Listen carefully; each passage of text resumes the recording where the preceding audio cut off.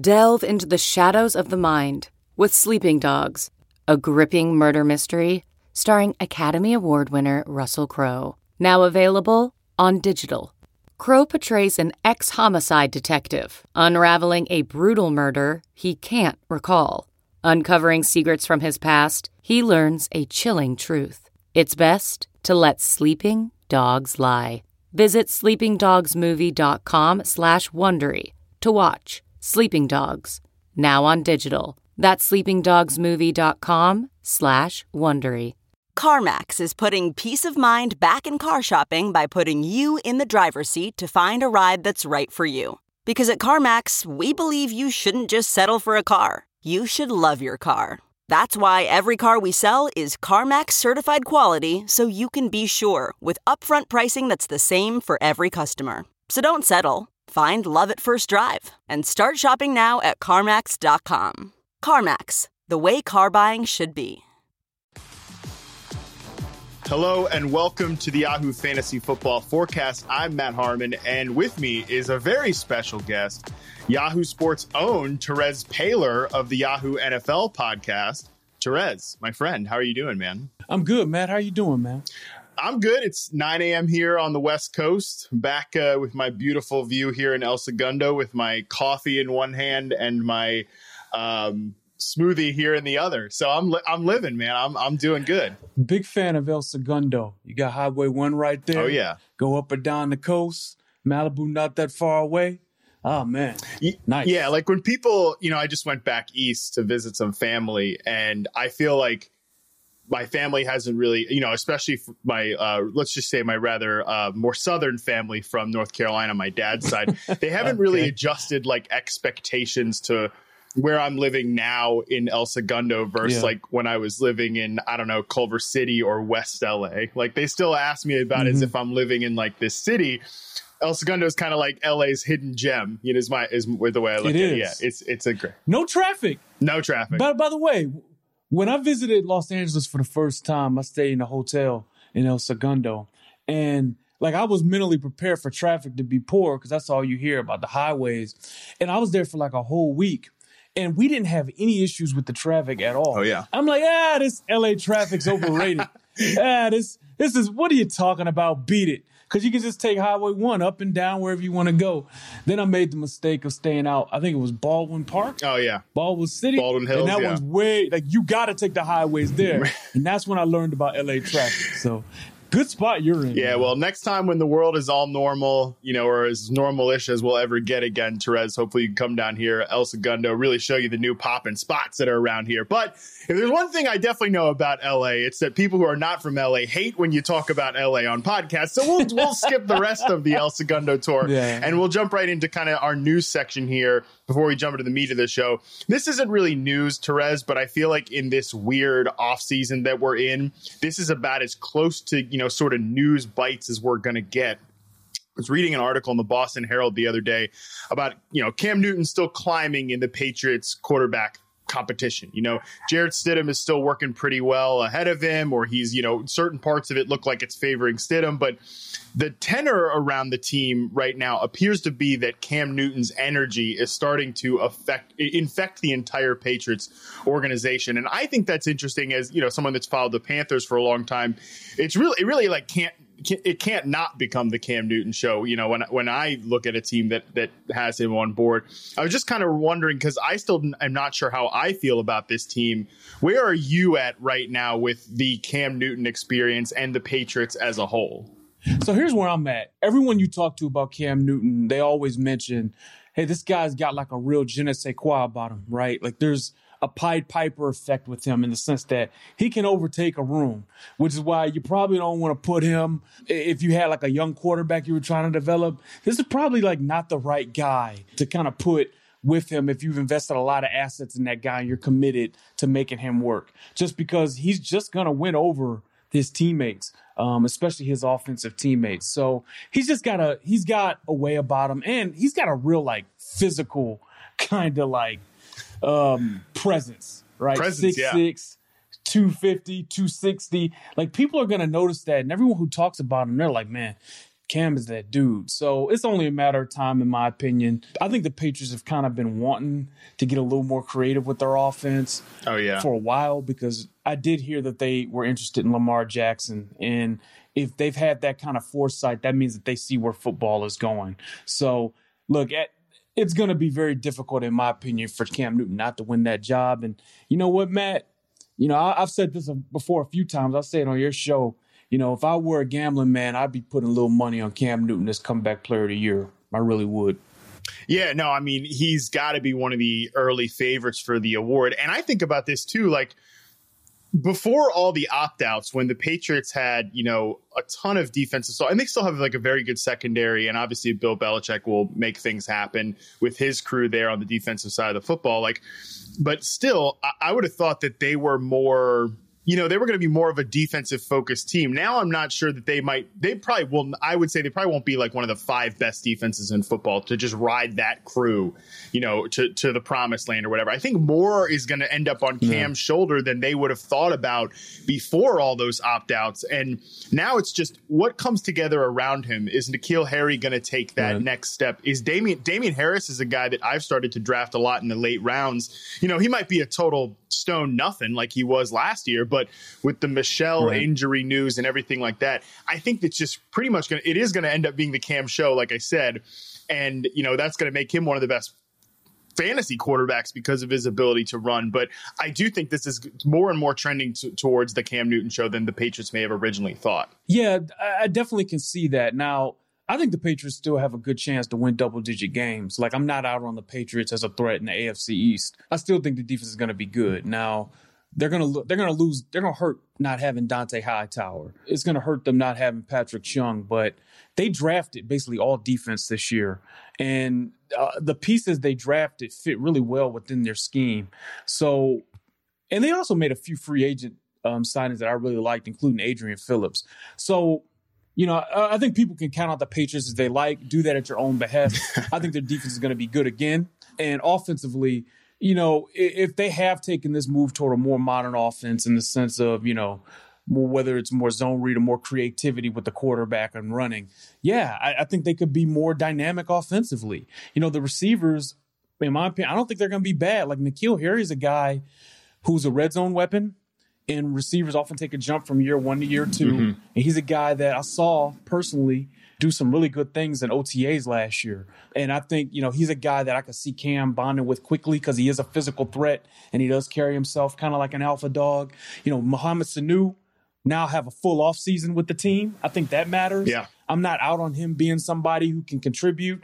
And also Julian Edelman in the slot and basically doing the matchup things he's been doing for a long time in that offense. You add that to an offensive line, I think it'd be better if they can stay healthy. I'm not out on the Patriots winning 10 games, and I could totally see this being the Cam Newton show. And personally, you know, if I were in a fantasy draft, I can get him for the right price. I have no hesitation taking him. Yeah, I mean, I think they're total right now is 9.5. So you would definitely be taking the over on that one with New England. I would. And it's worth noting, too, you know, there's a lot of people that are concerned about the Cam Julian Edelman relationship, you know, after, you know, not having a mind meld with each other like Brady and Edelman had for so long. But Cam Newton statistically got a lot better at throwing into the slot when he actually had some slot receivers to throw to there in Carolina.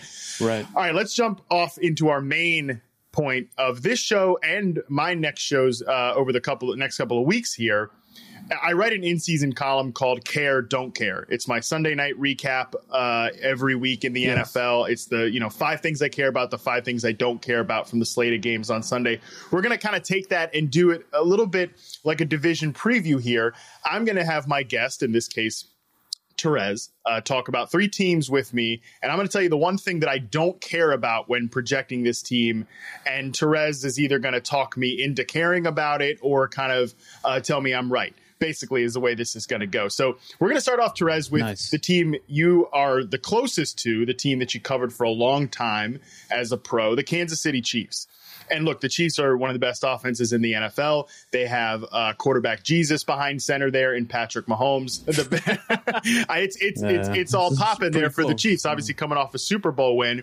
But the one thing I don't care about when looking at this team and projecting them for fantasy this year is I find myself not really caring thing about the ancillary pieces in this passing game, which is typically a weird thing to say because you kind of feel like any pass catcher that's tethered to Patrick Mahomes, the same way we used to say about any pass catcher tethered to Manning, Brady, Rodgers, these guys are going to be fantasy hits. But I find myself looking at it like I would just want Travis Kelce. I want Tyreek Hill. Yes. I want CEH. Yes. And the rest of the crew, I don't really care that much about. Yeah, because it's just going to be so inconsistent week to week. I was actually going to say that. Absolutely. I agree with that. You're definitely going to want Tyreek. You're definitely going to want Patrick. You're definitely going to want Clyde Edwards-Helaire. And look, the other guys are productive. It's just that you don't know when they're going to hit at all. It's going to be really hit and miss. Like somebody like Sammy Watkins could have 2 or 3 touchdowns in a game, and then the next 2 or 3 weeks, it's like 7 catches total. And, that's the kind of thing that hurts you in fantasy. Mecole Hardman's a really talented player. In fact, here's what I will say. He's going to be better this year than last year. Sure. He's got better with sight adjustments as the year went on. And if I can get Hardman in the right round or for the right price, I would love to have him on the bench because both Tyreek and Sammy Watkins have had injury issues recently, at least last year. And, Watkins is good to miss a few games every year. And Hill, he's a little guy, really, really fast, but he's a little guy. So, right. And they're going to use a decent amount of 11 personnel always. So Hartman's going to play. And I do like him as an ancillary piece. So, I agree with you, but Hardman is a guy that I'd actually target as somebody that could actually end up getting by the end of the year. I mean, he got 500 snaps last year. Right. So he's somebody that I could actually see duplicating that because of how much they run 11 and also because of the looming injury threat with Tyreek Hill and Sammy Watkins. Yeah, that's fair. Like, I think if you do get him for that, at the right ADP in the right round, like you said, I think that's a good way to go because there is an injury upside there. I think, though, if everybody stays healthy, you're probably never going to feel comfortable throwing out Hardman in your traditional 12-team starting lineup.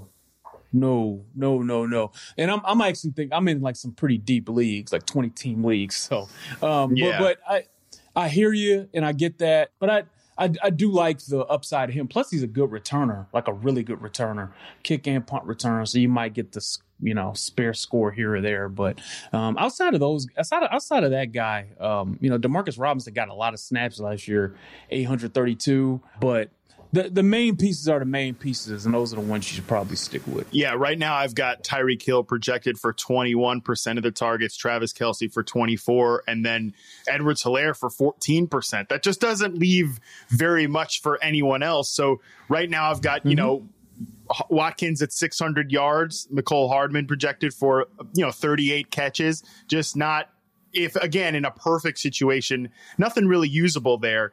While we are talking about Chiefs and like the mainstay pieces, I definitely consider Clyde Edwards-Helaire like one of those mainstays now, up there with Hill and Kelce, even though we haven't seen him yet.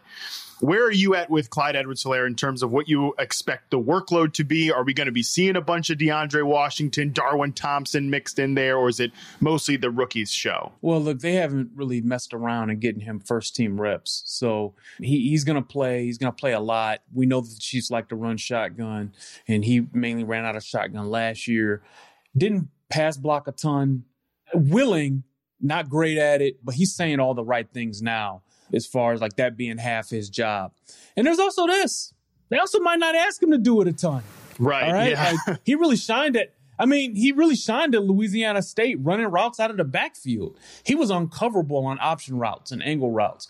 And there's a real hole that can be exploited there. Not just running the ball, because the Chiefs face a ton of light boxes. If he faces a light box, this guy's so elusive. Like, he's going to, have Kareem Hunt type production. But also just, hey, look, when he runs routes in the backfield, what are you going to cover? You're going to have a man over the top to protect against Tyreek Hill, and you're probably going to devote and sag some guys toward Kelce.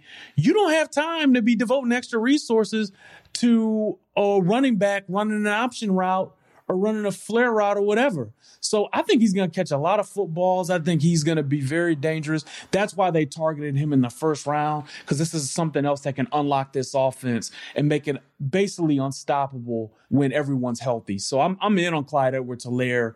And by the way, man, like Andy Reid's not big on hyperbole. He hates comparing players. Believe me, I covered him for 7 years. You know, when you hear him and Brett Veach talk about Brian Westbrook, I can't really remember a whole lot of times he's compared a current player to like a great one from the past. So, that's a huge sign because Andy don't like to make comparisons at all. I remember Terez. I talk about this story a lot with Patrick Mahomes. I was watching his playoff game against the Colts his rookie year with my buddy Graham Barfield, used to write for NFL.com. He's a part of the startup his site. Second year, right? Yeah. His first year as a starter. Yeah, first year as a starter. Right, correct. Graham and I are watching this game, and Graham says to me, like, man, when this guy starts to take the layups, he's going to be he's going to be even better. And this is coming off a year when he's thrown 50 touchdowns.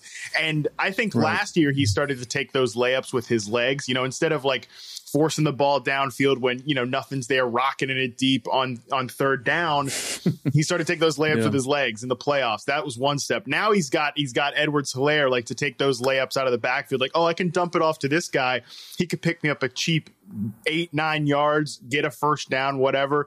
People don't understand like how productive he was picking up first downs with his legs late last year.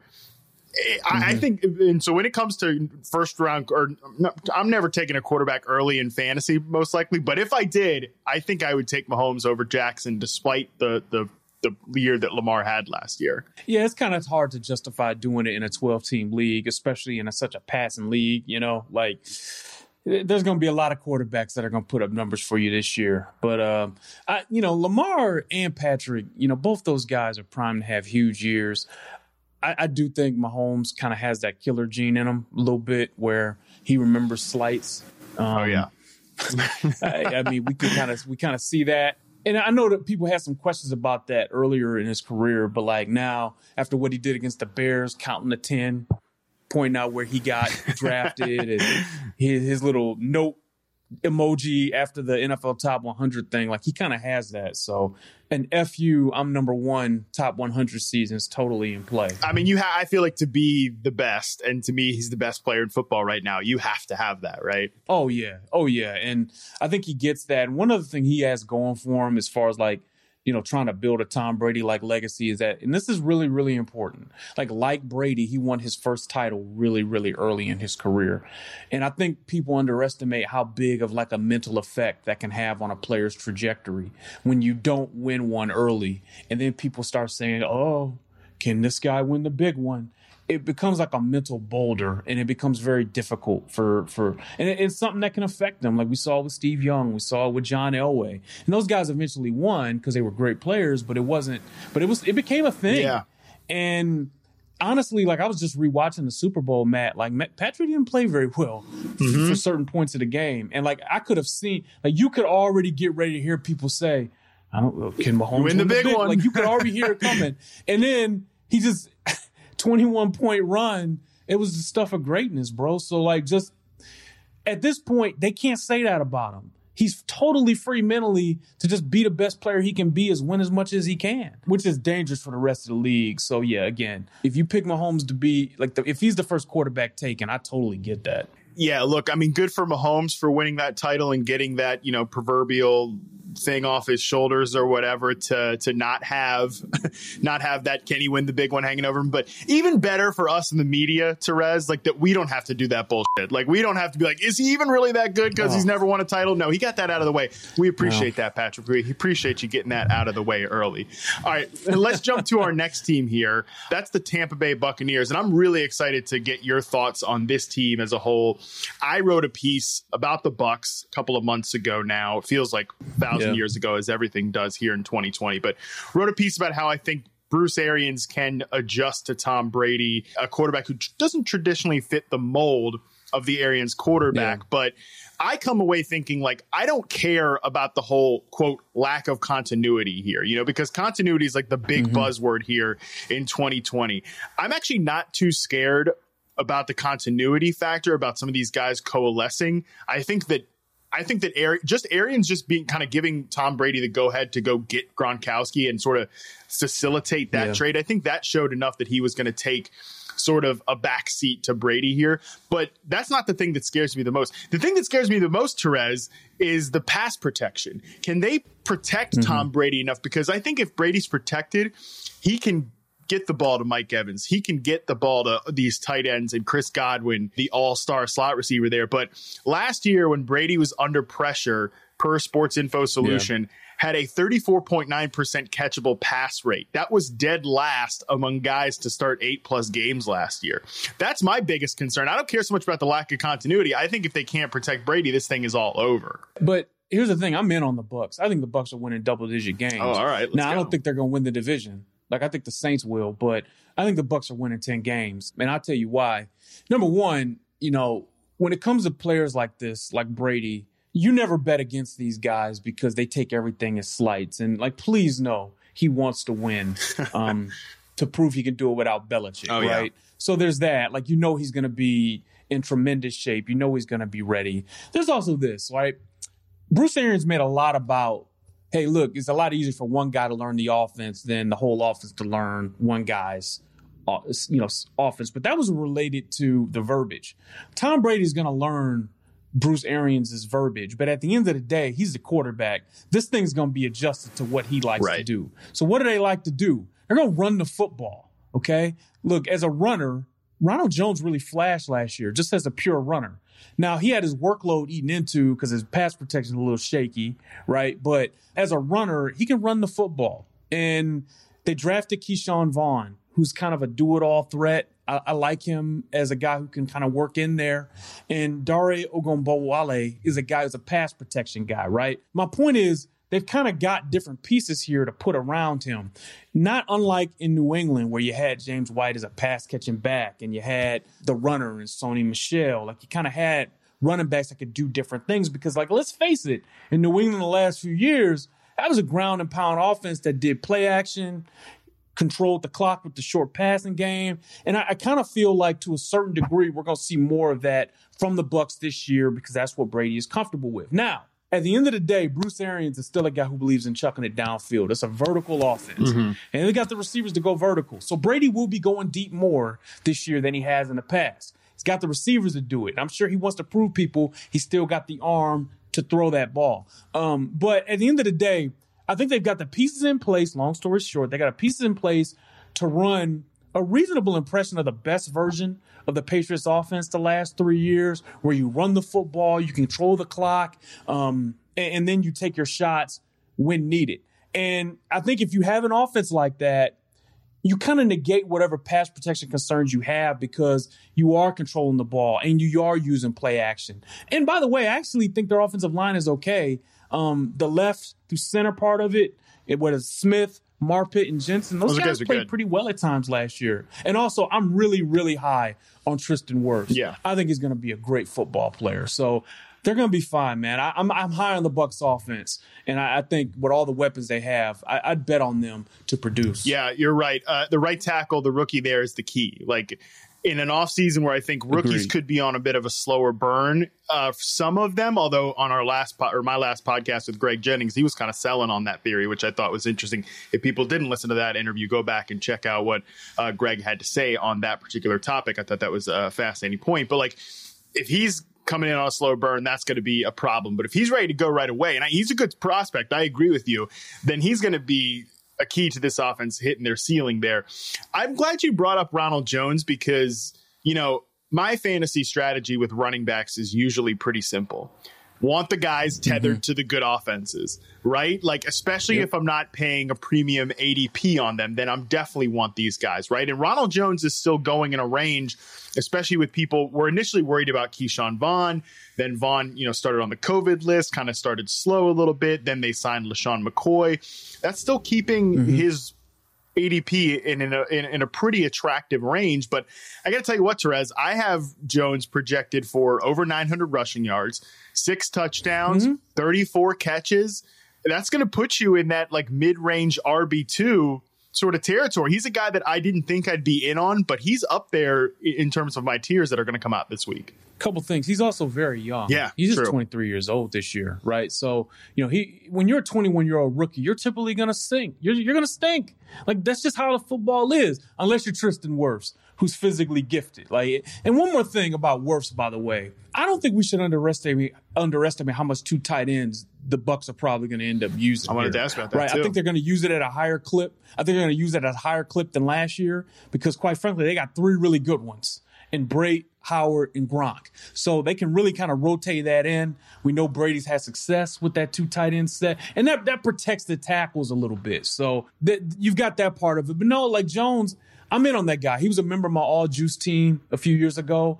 Upright runner, right? But he's still really young, so the injury concerns that'll come down the line. Right now, he's primed to really kind of thrive. There's also this. Never bet against a guy basically in a contract year. And now that he's entering year 3, he's getting the kind of money time here, right? Like he got 2 more years left on his deal, including this one, but you kind of want to start showing right now if you want to end up getting paid. So I'm telling you, man, when the money starts coming around and they're as young as Ronald Jones, it's not outrageous to expect the production that you just laid out for him. I'm high on him, and I think he's going to have a nice, productive year. Yeah, I'm definitely climbing up on Ronald Jones here, too. Now, you brought up the two tight ends, and that was the next thing I wanted to kind of pick your brain on with this team in particular, because Peter King came out with a piece that kind of said that maybe Gronk could be sort of third in snaps here. Cameron Brate might be ahead of him. He expects O.J. Howard to play the most snaps. You know, number one, I mean, that is it's guessing from I mean, definitely an educated guess. I'm sure if Peter King is saying it, but you know, that's not to say it's set in stone. Gronk's going to be third in snaps. It's also like he could be third in snaps and be first in fantasy points. That wouldn't surprise anybody based on where they're probably going to use him. But I did our fearless producer Sully sent this over today from Mike Giardi from the NFL Network saying, "Is Gronk in shape?" ? Arian says he's probably in New England shape right now, but he's not in Florida shape. The Heat is kicking his butt pretty good. It's different, man. That said, someone who would know tells me Gronk is running as well as he has in, quote, years. So I think that's just an interesting thing to bring up because I'll tell you what, man. Yeah, Florida heat is different. East Coast heat with the humidity is different. Number one, that is totally a true statement. But what do you think about this tight end group? Because I've started to, I mean, if they are going to play that many two tight end sets, I think O.J. Howard could be kind of like a sneaky post type sleeper guy here too. Yeah, I like Howard out of this group. Again, playing for money right now. Okay. Contract year for O.J. Howard. He's only 26. Like, this is it for him. Like, he's got to play. He's got to show it, right?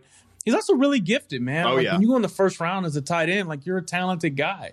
And now he's got a quarterback that likes to throw to the tight end. Like, he's young. He's in his prime. He should get the football. By the way, Cameron Brate, really good receiving tight end. Those guys are going to play. Gronk has a history of injuries. And the most important thing for the Buccaneers is to get him to January. That's all. Which means, in my opinion, you use them on third downs. You use them in the red zone, especially early in the season. Use them in clutch situations. There's no need for Gronk to have a heavy workload, especially early in the year, because they're so tight. They're so deep at this position. So that's just where I'm at on it.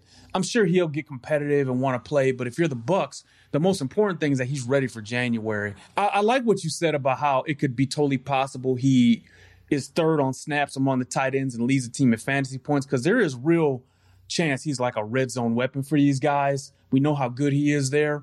But, you know, at the end of the day, I kind of feel more comfortable going with like who I think is going to play the most in a productive offense. And I guess that would lead me to Howard. But, you know, especially later in the season, as we start ramping up and getting to January, Gronk's workload will go up, so just keep that in mind. Yeah, I was in a draft, the Apex Writers League, which is an annual draft with a bunch of, you know, fantasy bros like Evan Silva, JJ Zacharyson, and Rich Rebar, heavy hitters in the industry. I took O.J. Howard in the 18th round, man. And, you know, at that point, you're just kind of playing with house money. So last thing on the Bucs before we move to our final team here, you know, Terez, if we're talking about these tight ends playing a lot, we're talking about Ronald Jones having a big year. Does that make you kind of shy away a little bit from guys like Godwin hitting their ceiling, Evans hitting their ceiling? These guys are going 23 and 28 overall in ADP of Yahoo drafts. Do you kind of tend to back away from those guys hitting a statistical ceiling, or is it all systems go here in Tampa for you? No, I feel like Bruce Arians is smart enough to understand it's about Jimmys and Joes, not X's and O's. So when you get into critical parts of games, you start thinking about getting the ball to players, not drawing up specific plays, right? Yeah. So, you know, at the end of the day, Like Godwin and Evans will get the ball. They're going to get the ball. And they can devise ways to get them the ball in ways Brady feels most comfortable with, whether it's slants or drags or stops or curls or whatever. Like they will win on whatever routes they need that Tom needs them to win on. They're going to get these guys the football because they're really difficult to stop. I personally wouldn't have any concerns drafting those guys early. As we relate to these tight ends, I would do what you did, which is O.J. Howard in the 18th is a great value. Yeah. Like, that's a great value. That, like that, you're laughing about it because it's true. Like, that's really good value. But the other guys are going to get the football more. They just are. And that's just how that's going to go. But I do think this Bucs offense is going to be really strong this year. And I do think that they're going to have a season where they win 10 games. I'm excited about this Bucs offense now. The more we're talking about it, hopefully we get to see them here pretty soon in the next couple of weeks. So, last team we're talking about today, the team with the reigning MVP, the guy who was number one on the NFL's top 100 list, Lamar Jackson, the Baltimore Ravens. And look, let's just get right to it. I don't care about, statistical regression in this offense. And let's be real, Terez, it is coming. Like, number one, they're not going to run the ball as proficiently or probably as often as they did last year. That was a historic rushing offense. We haven't seen, what was it, like the 1970-something Patriots haven't run to the degree that the Baltimore Ravens did last year. We're probably not going to see that again. We're probably not going to see Lamar Jackson throw touchdowns at the rate he did last year. Probably going to see his passer rating dip. But I also don't really care because I think there's a lot of new and exciting things going on in this offense, highlighted by Marquise Brown probably being healthy for 16 games. We know that this regression is coming. Great. I also find myself just really not caring about it. Yeah. No, there's still going to be a really strong offense. That's the correct way to look at it. Here's the deal. Like, they're going to miss Marshall Yanda. Yeah. Like, Marshall Yanda is a Hall of Fame guard. I can tell you that as a Hall of Fame voter. Like, I'm going to be voting for him. He is going into the Hall of Fame. But there's also this. I'm also a big college football fan. I watch a lot of Michigan. Ben Bredesen's a good player. I'm not saying he's going to be good this year, but the fact that they would draft him in the 4th round, the fact they took Tyree Phillips in the 3rd round, this team understands where his bread is buttered. They're going to run the football just like they always did. Now, will it be as productive as last year? Probably not, because they're going to miss Marshall Yanda, and also because these defensive coordinators have had all year to attack this. They're not going to be able to run the ball the same way. It will still be effective because they'll be able to outman and outflank teams on a pure talent basis. Ben Powers, who's probably going to step in as the guard, is a guy who actually played pretty well in very limited snaps last year. So I still like this offense. I think they're going to run the football. It won't be like historic and dominant like last year because defensive coordinators have been studying them all offseason, but they're going to run the football. Lamar's going to have a good year. Mark Andrews is going to have a good year, right? Like, this is all going to work for them. But the point is, I don't have an issue. I wouldn't have an issue drafting a lot of those pieces that were good last year. Just make sure you don't overdraft them because you can't count on them to build on those stats the same way. But they'll be close because I think looking from a top-down basis, when I look at this offense and I look at this team, this is one of the most talented teams in football. Oh, yeah. They're right there with the Chiefs. They're right there with the Saints. Like, this is a very talented team. And at the end of the day, teams that win put up fantasy stats. So I think Ravens in general, just like Chiefs, are safe bets. Just make sure you don't go crazy thinking that you're going to expect these guys to reach the exact numbers they did last year. But I do think they can get close. I think that everything that we're kind of buying in this 2020 season, the weird COVID-adjusted offseason, what things are going to look like in season with, we're buying team stability. We're buying good quarterbacks. We're buying good defenses. The Ravens have, and good coaching. Like, the Ravens have all of that right there. I think they have all the ingredients to be one of the best teams in football. Let's parse out some of the skill position players here real quick. Number one, let's start in the backfield because in my rankings, my running back tiers are going to come out this week. My cheat sheet is already out there. I essentially have like Mark Ingram running back 31 and J.K. Dobbins running back 32, which really tells you I don't know what the hell I'm doing at the position. Yeah. My gut kind of tells me, and I could be just totally wrong about this, that if you're looking for early production, you go Mark Ingram. If you're looking for season-long upside, you go Dobbins. What do you say about that? J.K. Dobbins is an all-juice running back for me. Oh, let's go. So I believe in J.K. Dobbins long-term. I think by the end of the year, he'll have a healthy role. He's a special back. But Mark Ingram is also the reliable guy. Like they know what he is. He knows the offense. He's got Lamar's back. He's a really good running back. But, 500 snaps last year, man. There's room for another guy to carve out a role. Gus Edwards was good last year, too. Yeah, I know. It's crazy. I mean, look, I think this is a committee.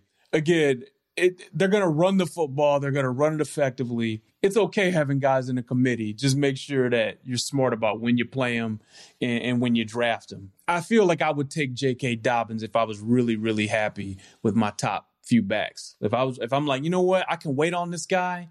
I don't necessarily have to get off to if I need the immediate upside, like I'm going Ingram. But if I'm happy with like my first back, especially, I think by the end of the year, Dobbins has a chance to be a really good player in this offense because he's a strong downhill runner with tremendous football character that fits into that building and that offense really, really well. And one of the most prolific shotgun runners in college last year, and this is a shotgun-based offense here too, especially with the play action that they run. So yeah, I think Dobbins is a great fit. You said it perfectly. Like if you go running back heavy early in your draft, then maybe you consider Dobbins. If you've taken more wide receivers or a tight end like George Kittle or Travis Kelce, then I think you're looking at Ingram because you need those points right away.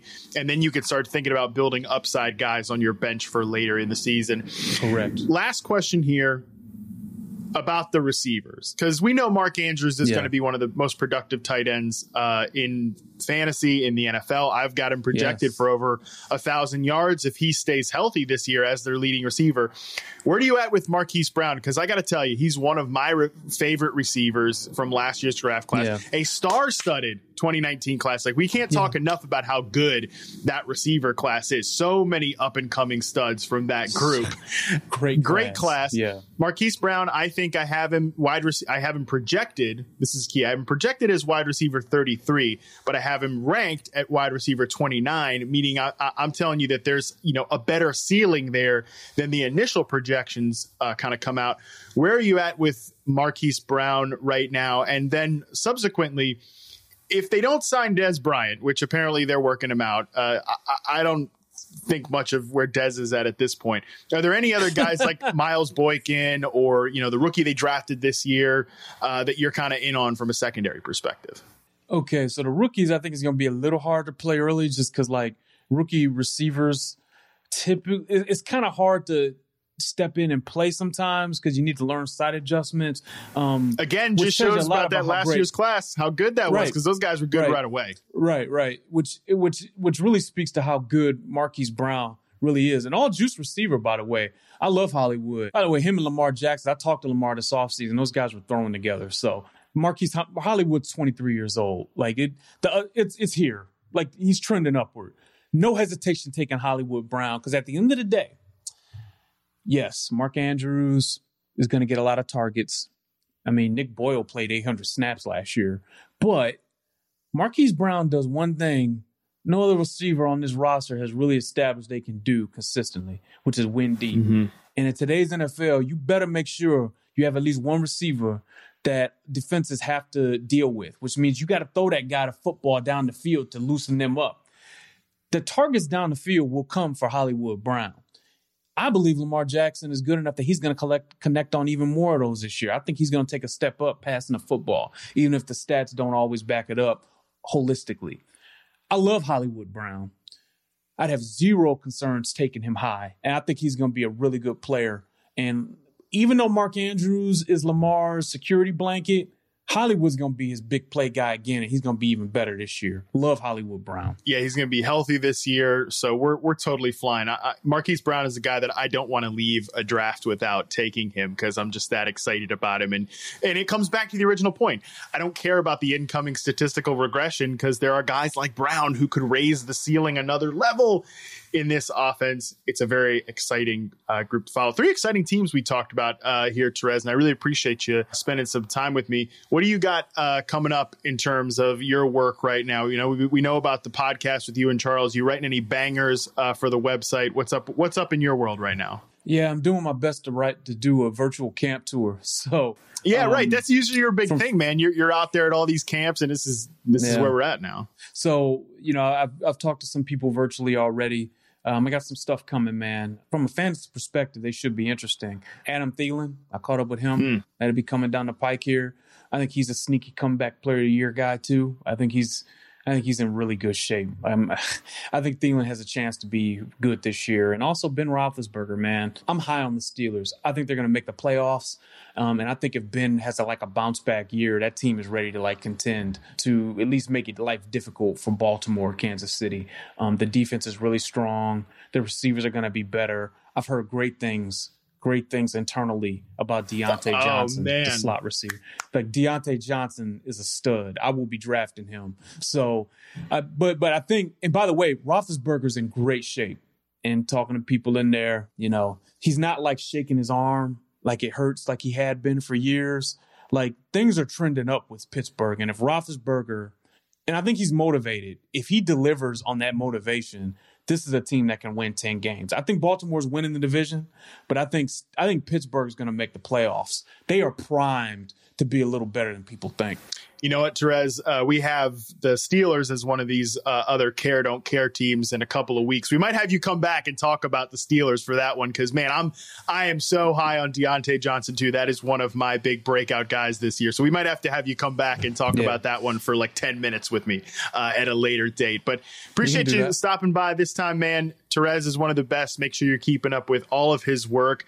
Best way to do that is follow him on Twitter at Terez Paylor, and make sure you're subscribed to the Yahoo NFL podcast with him and Charles. And we have other podcasts here at Yahoo Sports for you to check out. The Yahoo Fantasy Baseball podcast with Scott Pianowski, where I'm sure Scott has a lot of thoughts on how wrong it is to hit grand slams when you're having a big lead. Anyways, give me a freaking break, it's baseball. Ridiculous. Come back to us. Just the worst. I can't imagine why they can't get people my age and younger invested in the sport. It's really hard to say.